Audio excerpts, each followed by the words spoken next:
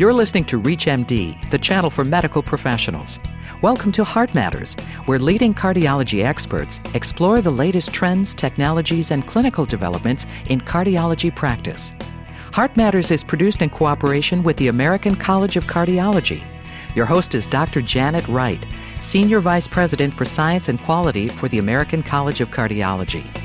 What role does vitamin D play in ensuring cardiovascular health? And should clinicians routinely test patients for vitamin D deficiency? Our guest today is Dr. Jeffrey Anderson, Vice Chair, Department of Medicine for Research and Associate Chief of Cardiology and Director of Cardiovascular Research at the Intermountain Medical Center. He's also Professor of Internal Medicine at the University of Utah School of Medicine. Welcome, Dr. Anderson. Thank you. I'm delighted to be with you today. So we're going to talk about vitamin D deficiency, and maybe we could start with the prevalence and let us know who's at risk for getting deficient in vitamin D. Well, it turns out that it's extremely common. Of all the vitamins, it's the most common that we see. And in our own population, as we've reviewed the records from Intermountain Healthcare, about 60% or so of patients who have had a vitamin D measurement made by their physician for various reasons actually are either insufficient, that is, they have lower than optimal levels. We've defined it as less than 30 nanograms per ml, or frankly deficient, and there are different cutoffs, but we just for purpose of this discussion, less than 15 nanograms per ml. So it's very common, and I think it has to do with our lifestyle. We're not getting out in the sun as much.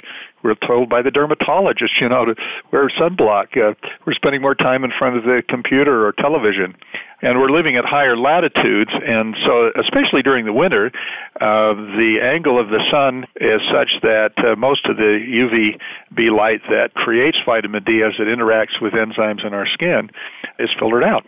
Well, Jeff, you've made me worry about my children. I have one computer engineer living in Amsterdam and a daughter volleyball player in Southern California, so he is certainly at risk.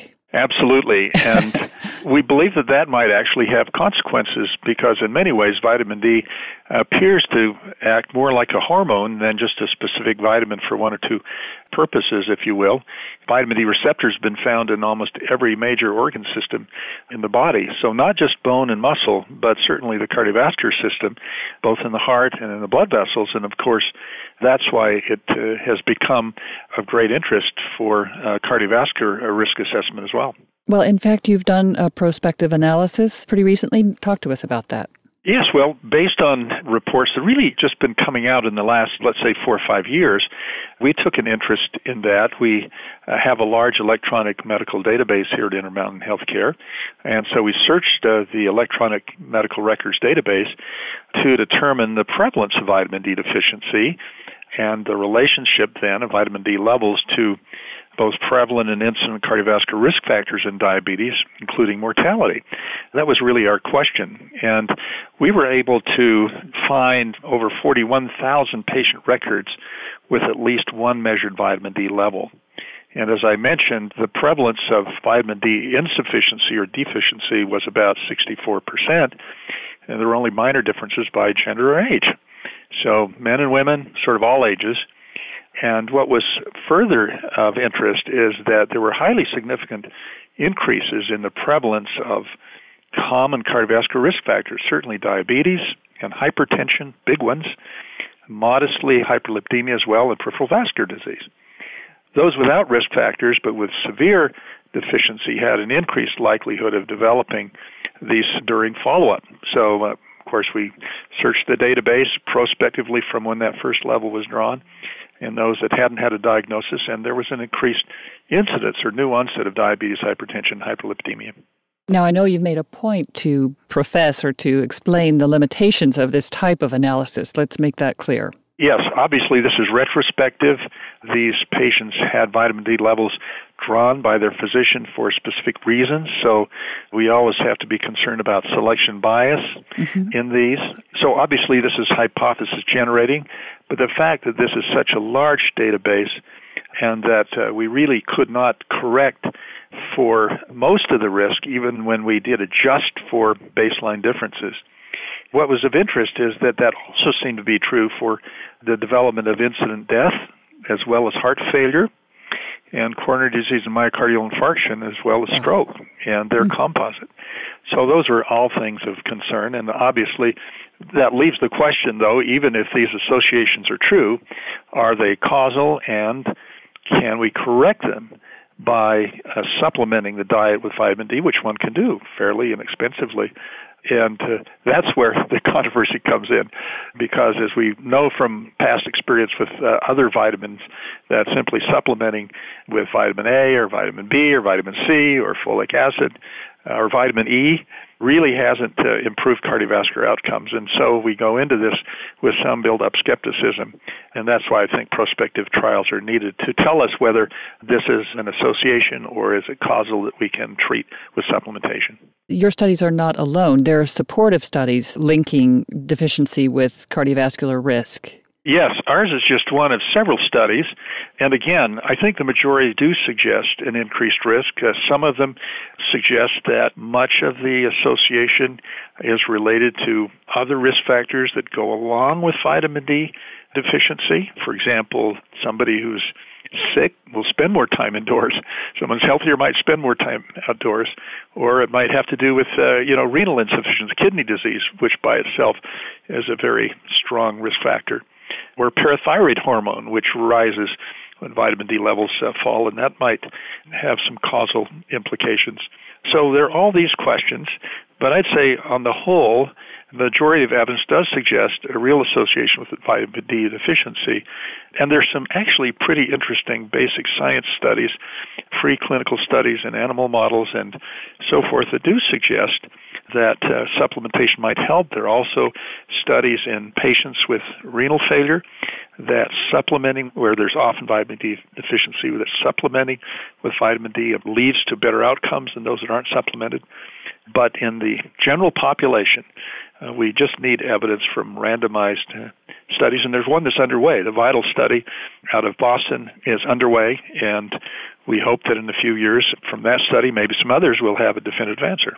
If you're just joining us, you're listening to Heart Matters on ReachMD. It's the channel for medical professionals.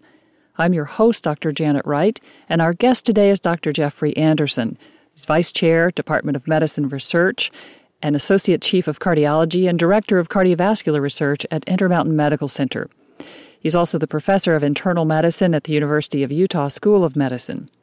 We've been talking about the link between vitamin D deficiency and cardiovascular disease. Jeff, I'll tell you, I was in practice for almost a quarter of a century. I never ordered a vitamin D level. Tell us what the symptoms of a vitamin D deficiency are. Well, and I must admit, until 5 years ago, or maybe even 3 years ago, I didn't either.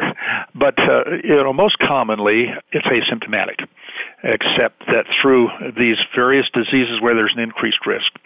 On the other hand, obviously, we associate it mostly with bone and joint and muscle, and so some myalgias or arthralgias, bone pain, might be a symptom where there's severe deficiency. And if a deficiency is found, and I noticed that you separated those into mild and deficient, the less than 30 and less than 15. If a deficiency is detected, do you recommend supplements? And if so, give us a range of the doses. That's a very good question. And I must mention that there is a recent Institute of Medicine report on vitamin D that was much awaited.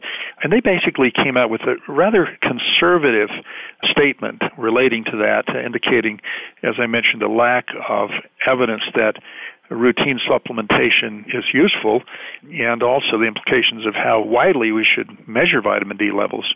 I think it's fair to say that about 800 units per day is probably what we should be getting as minimum instead of just 400 units. And up to 4,000 units a day appears to be quite safe.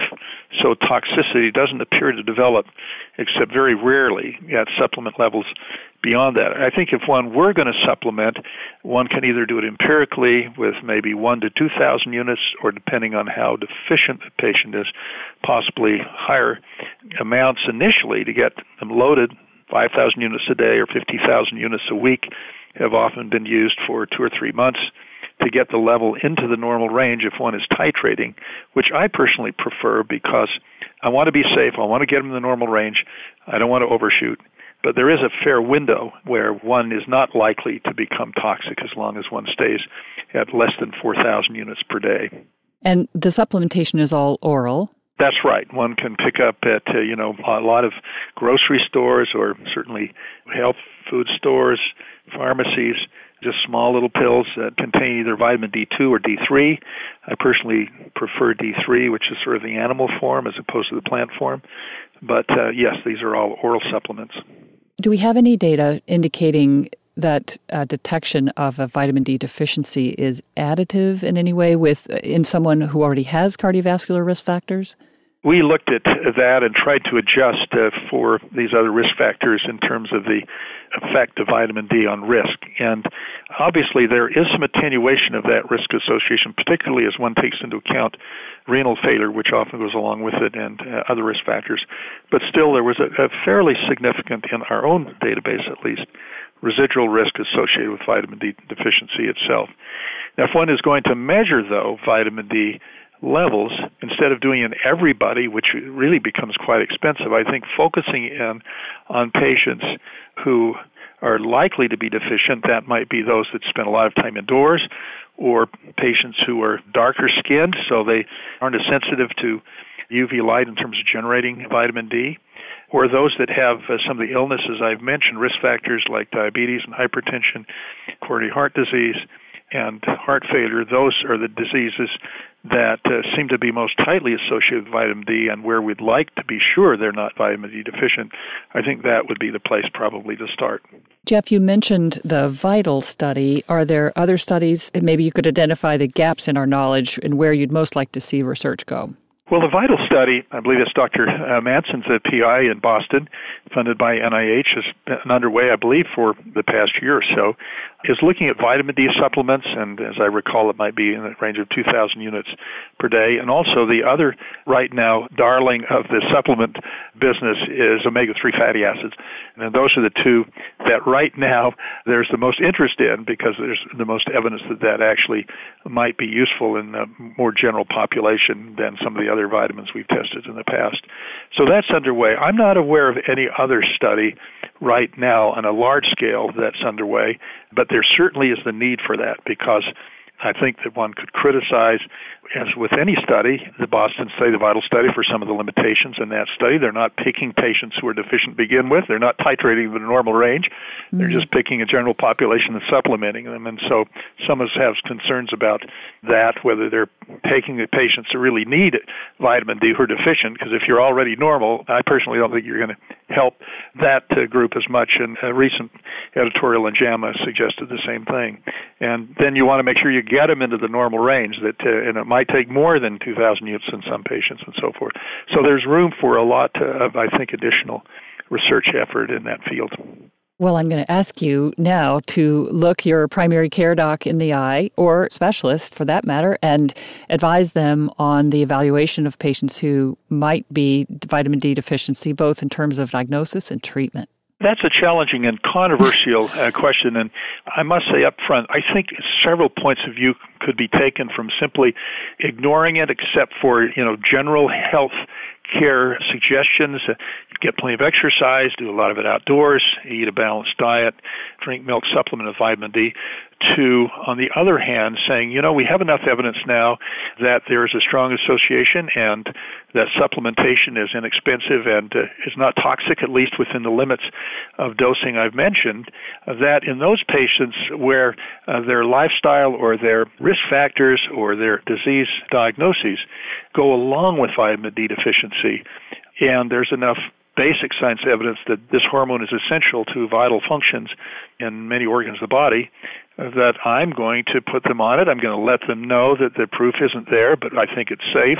And until we have the evidence, I'm going to select those patients out, make sure they're not vitamin D deficient, and then put them on a supplement program, as I mentioned, while we're waiting for the evidence to come out in the next 5 years or so. We've been talking with Dr. Jeffrey Anderson about the link between vitamin D deficiency and cardiovascular disease. Jeffrey, thank you so much for being our guest today. Delighted to be with you. Thank you. You've been listening to Heart Matters on ReachMD, the channel for medical professionals. Heart Matters is produced in cooperation with the American College of Cardiology. For more information on this week's show, or to download a podcast of this segment, please visit us at reachmd.com. Thank you for listening.